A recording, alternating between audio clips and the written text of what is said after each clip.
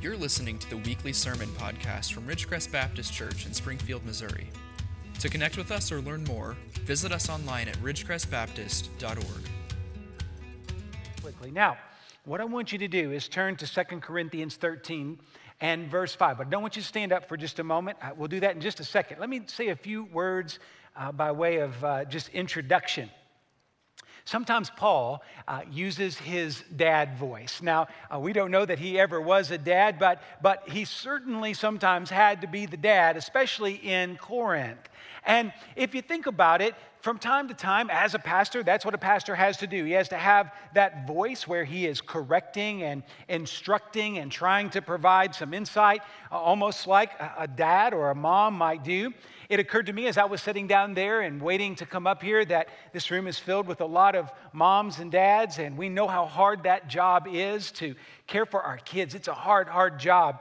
And it occurred to me that what Paul is trying to do in this text is he's trying to take some worry off the plate of his parishioners. So to put it in other terms, he's trying to take some worry off the minds of those who are going to church there in Corinth, because they've not been acting super good. They've not been doing all that they should be. And Paul wants to encourage them. But what came to my mind as I was preparing to come up here was this. Parenting is hard, but one of the things that we can do as parents to make things better in our home is to make sure that our home is not a place where our kids worry. We don't want to be a cause of any worry. Our kids are getting enough to worry about in the world. When we have our children come into our home, one thing that they need to know is that we love them and cherish them. Of course, we're holding them accountable, but it should never be that our children come in and are afraid. Now, I mentioned that to you, not to just give you parenting advice, though that really hit me, that we think of all the things we can do as parents. I mean, what do I need to do? I need to do this, I need to do that. Well, one of the things we need to do is just make sure that we are removing as much worry from the system as possible. Now, if that's true, let's look at Paul and what he has to say here in 2 Corinthians 13, in light of he is trying to take one of those big elements of worry off of the hearts of the Corinthian Christians. He realizes that there is cause for concern in their hearts. And here's the deal. What the concern is whether or not they are truly following Christ. So I'm going to ask you to listen carefully today. Get your attention focused, because here's what we're going to talk about today. We're going to ask the question, what does it look like if I'm truly following Christ? What does it look like if I'm doing right by Jesus? In fact, that's the language that we used where I grew up. If you were doing right by someone, you were respecting them and honoring them. You know, mom might say, did you do right by your teacher? Were you obedient? And most of the time I'd say, well, probably not. But anyway, doing right by. If we're doing right by Jesus, if we are honoring him, if we are Christ followers, these are the things that I believe will be a part of our lives. Now, it seems like if we're going to question your salvation, that all I'm going to do is make you worry. But that's not the case at all. I want to take away that worry. I don't want you, if you're a believer here today, to walk out of here worrying. But if you are not a believer, then I want you to hear the word of God and realize that the only hope we have is to follow Jesus. So if you will stand with me as we stand on the solid rock of God's word, let me read a few words to you here. Verse 5. 2 Corinthians 13, 5. Notice this. Examine yourselves to see whether you are in the faith. Now remember, he's talking like a dad to his children. He says, test yourselves, or do you not realize this about yourselves, that Jesus Christ is in you, unless indeed you fail to meet the test. I hope you will find out that we have not failed the test, but we pray to God that you may not do wrong. Not that we may appear to have met the test, but that you may do what is right, though we may seem to have failed. Verse 8, for we cannot do anything against the truth, but only for the truth. For this reason I write these things while I'm away from you. It's like dad riding back home, right? Making that phone call, making sure everybody's behaving. That when I come, I may not have to be severe in my use of the authority that the Lord has given me for building up and not for tearing down. That last line is definitely a dad line, okay? So Paul is speaking as a spiritual father to his children in Corinth, and I pray that he will speak to us as the children of the Lord today. Okay, let's pray. Lord, we want to ask for you to move in our hearts today, and we pray that you will take away some of the worry of the world, some of the worry that the enemy puts on our hearts. God, I pray that the people in this room will walk out of here today ready to serve you and to be more like you wherever they go. And we pray this in Jesus' name, amen.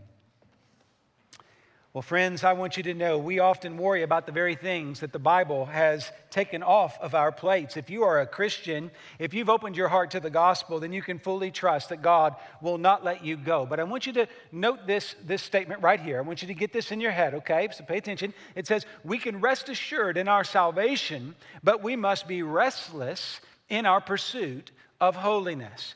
Here we see tension, okay? The tension is, if we are truly saved, we can bank on that and believe in that and rest in that. That is true. But that doesn't mean that our lives become inert or inactive. In fact, I think that the pursuit of holiness is the natural progression of a person who is doing right by Jesus. And again, doing right by Jesus, if you follow my take here, my take on that phrase, doing right by Jesus, it just means to honor Jesus. Now, to get to that place where we can really make a difference for Jesus, notice that Paul tells us that we need to examine ourselves. He says, examine yourself. He's talking about your heart. So even today as I'm talking, the idea here is that the word that I'm preaching and teaching to you, it should serve as a way for you to evaluate, to examine your heart. Because I can't know what's going on in between your ears. Now, when I see you on your phone the whole service, I'm pretty sure it has nothing to do with what I'm saying. But the truth is, even then, I don't know. I don't know where your heart is. I don't know where your mind is this morning. But I guarantee you the Lord knows. And if you're honest, if you come to church and you pretty consistently just don't worship and don't listen, I want to tell you right there, you may be here in the building, but I don't know that you're in Christ. Being here isn't enough. Being in Christ means that you are different. And I'm going to show you in the Word today that if we are a believer, there are just certain things that make us different. We are to be a peculiar people. We are to be different than the world. Ezekiel, the prophet, puts it this way. If we don't have Jesus, we have a heart of stone. And that means that truth and worship and things like that, we can be around it. We can say, oh, that's good music, or maybe that was good preaching, but it really doesn't change anything. Ezekiel says that when God gets a hold of our hearts, we go from having hearts of stone to hearts of flesh. And all that means is our hearts are soft enough to be penetrated by the truth and to be conformed to the truth and conformed to the image of Christ. You should be built a little different if you're a believer. But if you're not built any different than the world, what makes you think you're a believer? See, those are questions we need to get at today. Now, today what we're going to see are three basic truths. The text lays out perfectly in this way. First, a Christian heart is willing to be tested. So you're doing right by Jesus when you are willing to be tested by the Spirit. Second thing we see here, a Christian heart can only love true truth. And I'll talk more about that in a moment, what I mean by true truth. And then thirdly, and this is where I really want you guys to dig deep, I believe that if you are in Christ, if you are saved by Jesus and a follower of the cross, I believe that you will be a person who has a heart that admits that it's weak. You heard me right. Admits weakness, will seek restoration not only for yourself but others, and you will gladly receive rebukes when they're from the Lord and they're from the Word. Those are three clear ways that Paul says, listen, church, you need to know that you have Jesus. And if you don't, then let's use these things to bring to your mind and heart that there may be trouble. Now, let me state what I just said negatively. First, if you do not have Jesus in your heart, you do not want the accountability of tests. You don't want to be tested. You just want an A in the class without doing any work. That's the kind of person you are. If you are not in Christ, you just want the grade without doing the work. Secondly, the heart without Christ will go the way of untruth for the sake of expediency. And what I mean by that is that truth is good. You may be telling people, well, I believe this and I believe that, but in your quiet moments, when you've got a chance to do the right thing and no one is looking, you do the wrong thing just so you can get ahead. That's what a non-believer would do. And the third thing here, negatively speaking, the unsaved heart doesn't think weakness is a good thing. They only want to be stronger. They don't care about restoring people because that takes time and it's messy. And they will certainly hit back at anybody who ever points out their weaknesses. Now, I want you to know today, we're talking about some things here that get down deep inside of us. The devil wants you to tune out and just get ready for lunch.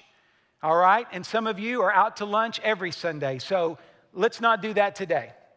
Let's be focused because, listen, we are talking about your heart. Do you realize that what I'm talking about today is going to either give you confidence that you're in Christ, or it could point out that you are in grave spiritual danger. Today, we are talking about lost and found, and we want to make sure that we are not lost. All right, let's look at the first point here, the test. If you are doing right by Jesus, it requires us to take a test. I don't know if you know this, but real tests are hard. Very few people like to take tests. But we all know that life is full of tests. It's fun. I talk with my kids and hear about their experience in school. And of course, in the COVID age, so many classes have been online and education is just different. Tests are different. Now we take them online and sometimes we have chances and double chances and triple chances to get them right. Back in my day, you took a test and if you did bad, the teacher just said, well, I guess you're dumb. You know, that's just the way it was. There wasn't much positive reinforcement. And that was at seminary. Come on. So, you know, it was tough. I mean, we had to study for tests, and they were real tests. And sometimes I'm talking to people today, and I'm not sure you guys know what a real test is. Now, some of you, I'm sure do, so please, no snide remarks now or later. I'm sure you do. But it seems like we're raising a generation that just really doesn't know how difficult tests can be. I thought I was a really good student. I ran into this guy, and he was a professor that had trained in South Africa, actually. And he used the British system, and everybody took a test. In fact, another brother that I know, and many of you know too, was in the same class years ago. Kevin Cook, we talk about this all the time. We had this shared experience together. We took this test and we thought we knew what we were doing, and like the highest grade in the class was like a 61. I mean, it was the hardest test I've ever taken. I couldn't believe that anybody could take the material and make it that difficult. That was a test. Now, I'm telling you, there are tests and then there are tests. So, like for instance, in your Christian life, if you're struggling with a minor thing right now, you say, well, okay, well, that's a test, but it's not major. But I want you to know, the more you walk with Christ and the deeper you walk with Him and in relationship with Him, those tests are going to get harder. And I don't want you to feel like if you are experiencing a test, that means you've done something wrong. In fact, in the classroom of life, there will always be tests. And Paul is telling us that they're going to be tests. He says you need to examine yourselves. He tells us very clearly here we have to test ourselves, because if we don't, I promise you, when the world tests you, you will not be ready. The only way to prepare for this test is to constantly test yourselves, to examine yourselves, and to put your heart in the very bright light of the Word. You know how it is, like in a science class, when you're looking at things under a microscope, you have to light up that thing so that you can see inside.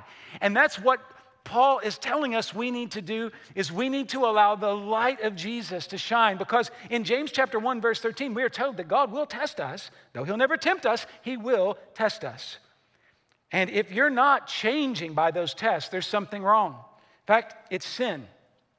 A heart hardened by sin is the hardest substance in the universe. And the more you have heard the gospel but not conformed to the gospel, the harder your heart will become.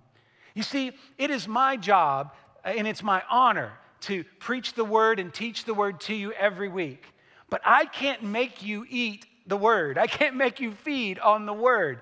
I can't force feed anybody. You have to want to grow in the Lord. So test yourselves. That means initiative on your end. In other words, you hear the word and you're going to apply that. You're going to allow the word to test you.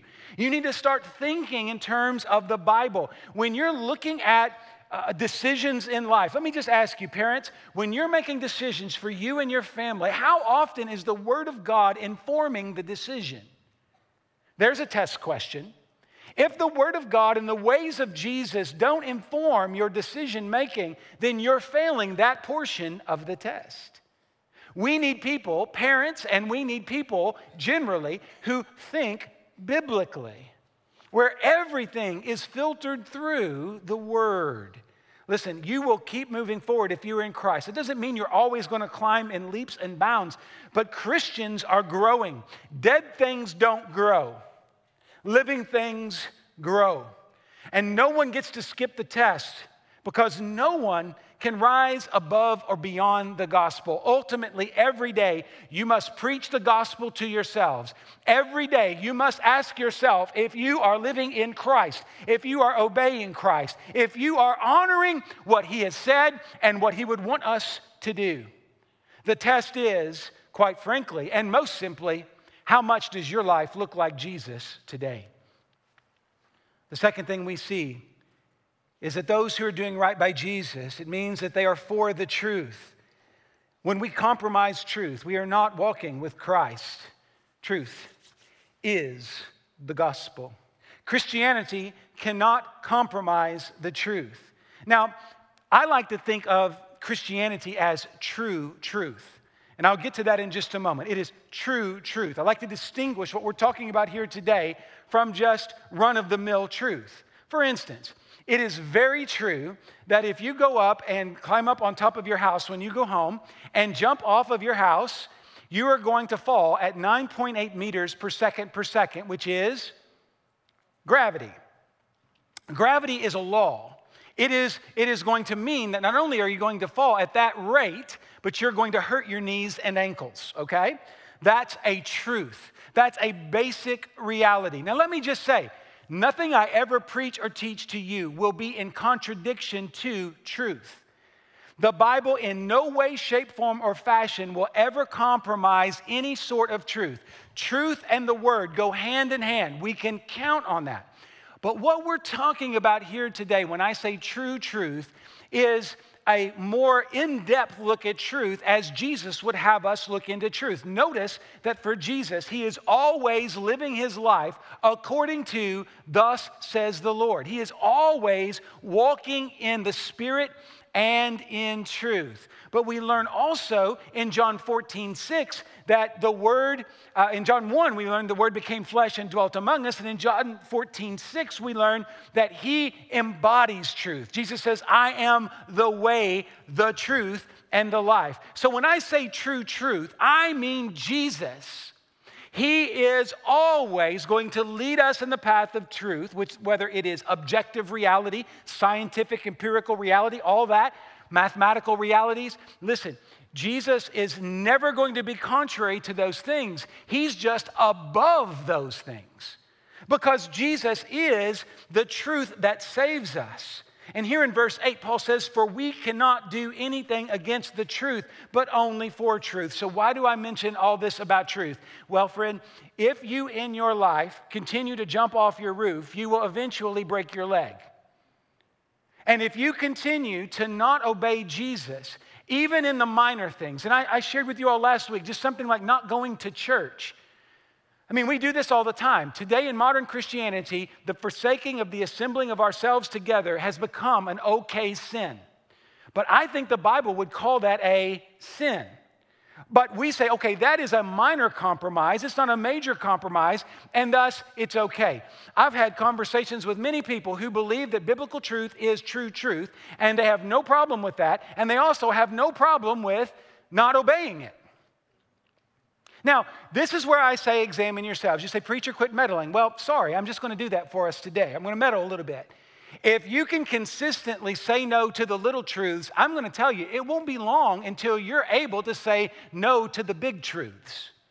I think that it's literally a slippery slope. Some philosophers don't like this idea, but I think it's true when it comes to our moral universe. When we are open to the little sins, it seems like we can very quickly get to the big sins, whatever you want to call those.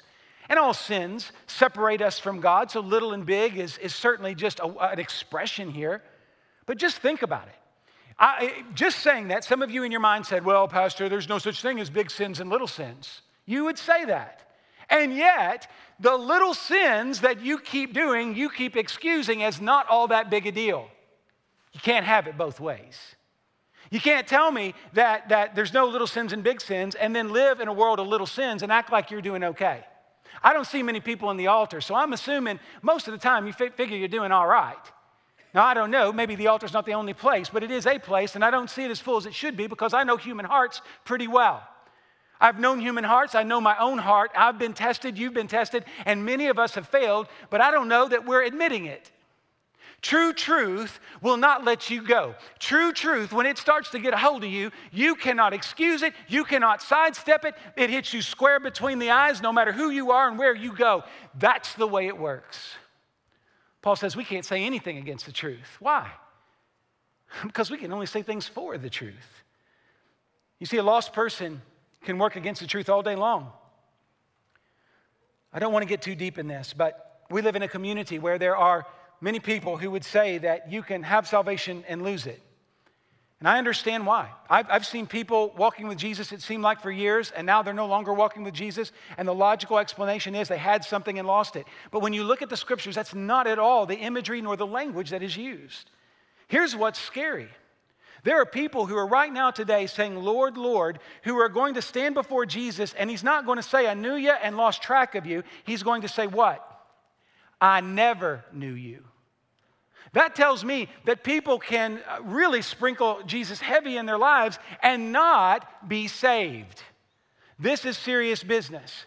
I don't pretend to understand this mystery. I've seen it before where I've seen people who seem to be so on fire for Jesus walk completely away from him and never testify in his name again. I don't understand this, but I do know it happens, and I do know that many people are deceived, and I believe many people are deceived because they do not examine themselves and they are not living true truth. You keep doing your own thing and you will go your own way, but your own way is not the way of heaven. You are not doing right by Jesus if you are not striving to live the truth. If we can shrug off truth, we are not saved from our sin in the name of Jesus. If you are able to consistently make excuses for your sinful behavior, that is not the way of a child of God. This ought to get your attention. Because I think the reason why so many people are self-deceived is because they think their own desires are always the desires of God. But when your desires do not match up with true truth, you better get rid of your truth and latch on to true truth. That's one of the most dangerous things I see in the culture today, and those of you in college hear it all the time. What's your truth? I want to be respectful. I want to listen to what they have to say. I want to love that soul. But I want to tell you, I don't care about their truth or your truth or my truth. I only want to know God's truth. That's what we should be seeking. Because our hearts are deceitful and wicked above all things. Be careful. The only truth that will truly guide you is the Word of God. And I see too many people shrugging off truth all the time and yet claiming to follow Christ. The Word is the final word on truth, brothers and sisters. The Word, capital W, the Word is the final word on truth. How are we to be different? Well, one, we will allow the Scriptures to examine us. And secondly, we will allow the truth of Jesus to conform us to the image of God and lead us in the right direction. Let me say this. You can have all the Sunday school truths. You can win all the Bible trivia you want. But what the world needs today are people who are filled with Jesus. And when you are filled with Jesus, it's not like you're taking a break from truth. No, you're filling yourself with true truth. And every time you take a step away from the gospel, the New Testament, the Old Testament, the 66 books of the Bible, when you start consistently making excuses for your behavior, and I've heard them all. Listen, I've heard them all, I think. Now that I've said that, this week I'll hear something different. I've heard all kinds of excuses why people don't go to church, why people don't get involved in ministry. You've been hurt. I get it. You've got your reasons. I get it. This third point, though, I hope you'll get it. Because here's the deal. If we are Christians, we've already said, we will examine ourselves and we'll take the test first. Secondly, we will understand that the answers to that test are only to be found in Christ, which is true truth. Now, let's talk about the practical ramifications of having your heart filled with truth. If you are doing right by Jesus, it means we will live in weakness, we will seek restoration, and we will receive rebuke. Now, listen to this. When the Holy Spirit and Holy Scripture is getting a hold of us, testing us, and shaping us, first, we see how strong and mighty God's Word is. That's the first thing we do. A long time ago, I think of this all the time, like very early in my journey, I had this gift from God where I said, you know what? I think the Scriptures are better than anything else out there. I was about 15 years old.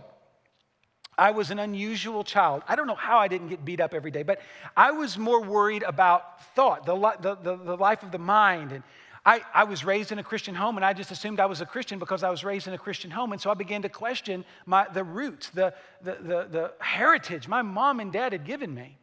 So I started reading all these other philosophies, and man, some of them sounded really good, and they seemed livable and true in so many ways. But then at just one point, I know it was the Spirit. It wasn't my mind. I just came back to John 14:6. I am the way, the truth, and the life. No one comes into the Father except through me. And from that point on, I knew that the Word of God was the only way to go. That every other truth had to bow in submission to the truth of God's Word. That's a gift to be able to do. But once we are able to do that, here's the second point, is that we have to embrace the reality of our weakness in the flesh. So on the one hand, I had to admit that God's Word was better than anything else in the world. And then I had to admit that I'm not very good at this thing called Christianity. That I am weak and I fail continually, and I am in no means what the Bible would call a strong person. Notice Paul. He does not shy away from calling himself weak. In fact, in verse 4, he speaks of being weak in him. And his model, of course, is in Jesus. We see that in other passages there in 1 Corinthians 11, 12, and 13. We see Paul talking about that in 1 Corinthians 1. Weakness, a theology of weakness is a big part of what Paul is saying. Why? Because if we are in Christ, we understand that only He was perfect. When I put my life next to Jesus's, it is no comparison. I am weak where He is strong. Now, I want you to realize something here. Paul is not trying to win an argument with his children in the faith. He is trying to win their hearts. He is saying to them, we are glad when we are weak and you are strong. One of the things the Corinthians had said to Paul is like, you know, Paul, and as a pastor, I'm telling you, I've heard this before. You know, we really like you, but you're not a very good preacher. You're a swell guy and all that, but Apollos is just a lot better than you. You're not a good preacher. You're okay. We'll tolerate you, but we like these other people more. Now, notice what Paul says. He doesn't take it personal because he knows it's just the way it is. People are people. He says, look, I am glad to be weak for you if this will make you stronger. Now, what dad wouldn't say that? What dad wouldn't say, I'll gladly miss a meal if you're hungry? What dad would say, I won't go and get a degree so that you can have a degree? What dad wouldn't say that? Paul says, I want you to be strong. If you need to make fun of your old man because he's weak, you go right ahead and do it because he is. And I think he would kind of smirk and say, and someday you'll figure out how weak you are too, boy. But that's not the time nor the place for that. He wants this congregation to be restored. Look at verse 9. He says, I pray for your restoration. Paul's saying, I'll die if you'll be restored, if you will be alive in Christ. Paul tells us again and again, when we are weak, that is when we are the strongest. Notice verse 10. For this reason, I write these things while I am away from you. In other words, he says, don't make me come home. I'm going to say this while I'm away, that when I do come, I may not have to be severe in my use of the authority that the Lord has given me for building up and not tearing down. Hear me.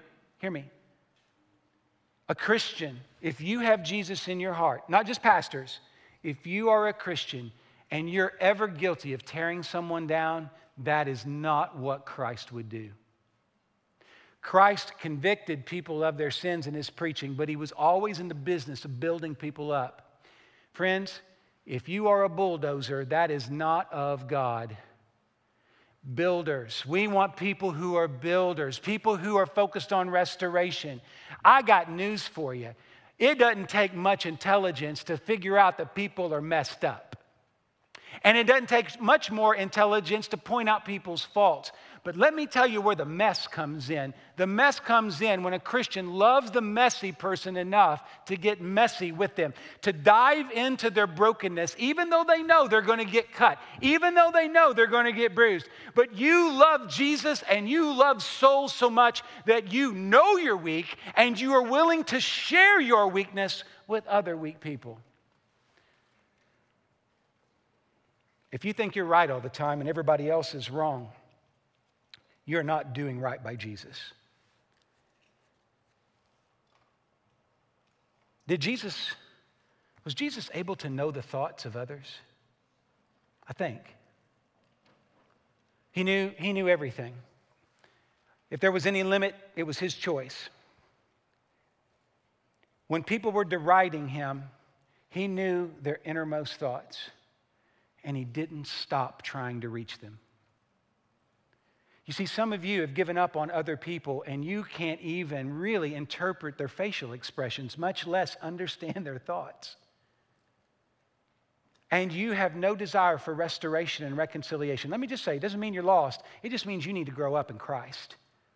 When you have no desire to restore your brother or your sister, that is the enemy, that is not the Lord.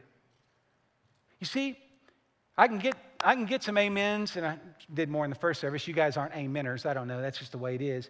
Yeah, there we go. I can get some amens when we start talking about the test and the truth. But the reality is, when I start talking about how you treat people, it's harder to get amens because we don't do a good job here, and we know it. You see, there's a lot of people that don't go to church because we wound people and don't give them a path to reconciliation and restoration. Listen, Jesus didn't come to judge the world. Have you read John 3:17? He didn't come to condemn the world. He came to save it. And yet many times, quote unquote believers seem to think that it is their job to be judge and jury for people. You see, you're not doing right by Jesus. You may be right. You may have the upper ground, the higher ground. You may have the moral authority. You may be living in a way that that person isn't. But when you're never extending a bridge of reconciliation and restoration, that is not Jesus. How can you look at the cross? We have crosses everywhere. We, in fact, even putting the screen down, we got in trouble with some people because it covered up the cross. We want crosses all around us, but are we living a cruciform existence? Are we willing to die for others? Are we willing to lay down our pride so that others can grow in Christ?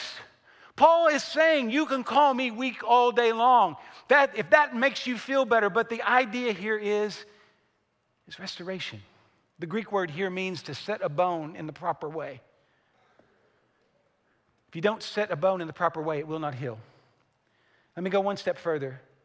In your heart, if you're not being healed by the grace of Jesus Christ, you have sharp edges and you will do damage to those around you. If you allow your pain to motivate you, you will hurt everyone around you. People, when they sin, hurt people. If you've been touched by sin, you know it. But we fail the test when we allow past pains. And here's what I want you to get out of that long paragraph. I want you to get this. When we allow past pains to keep us from loving well in the present. Believers, listen to me. If you are a believer, even your pain will help you love well if you give it over to Jesus. When we remember our own weakness, we find the compassion we need to help others in their weakness.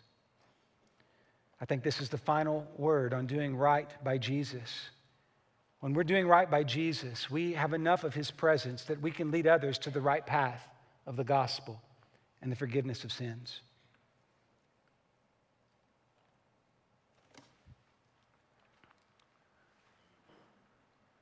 The Lord's asked us, I believe, I think he's called us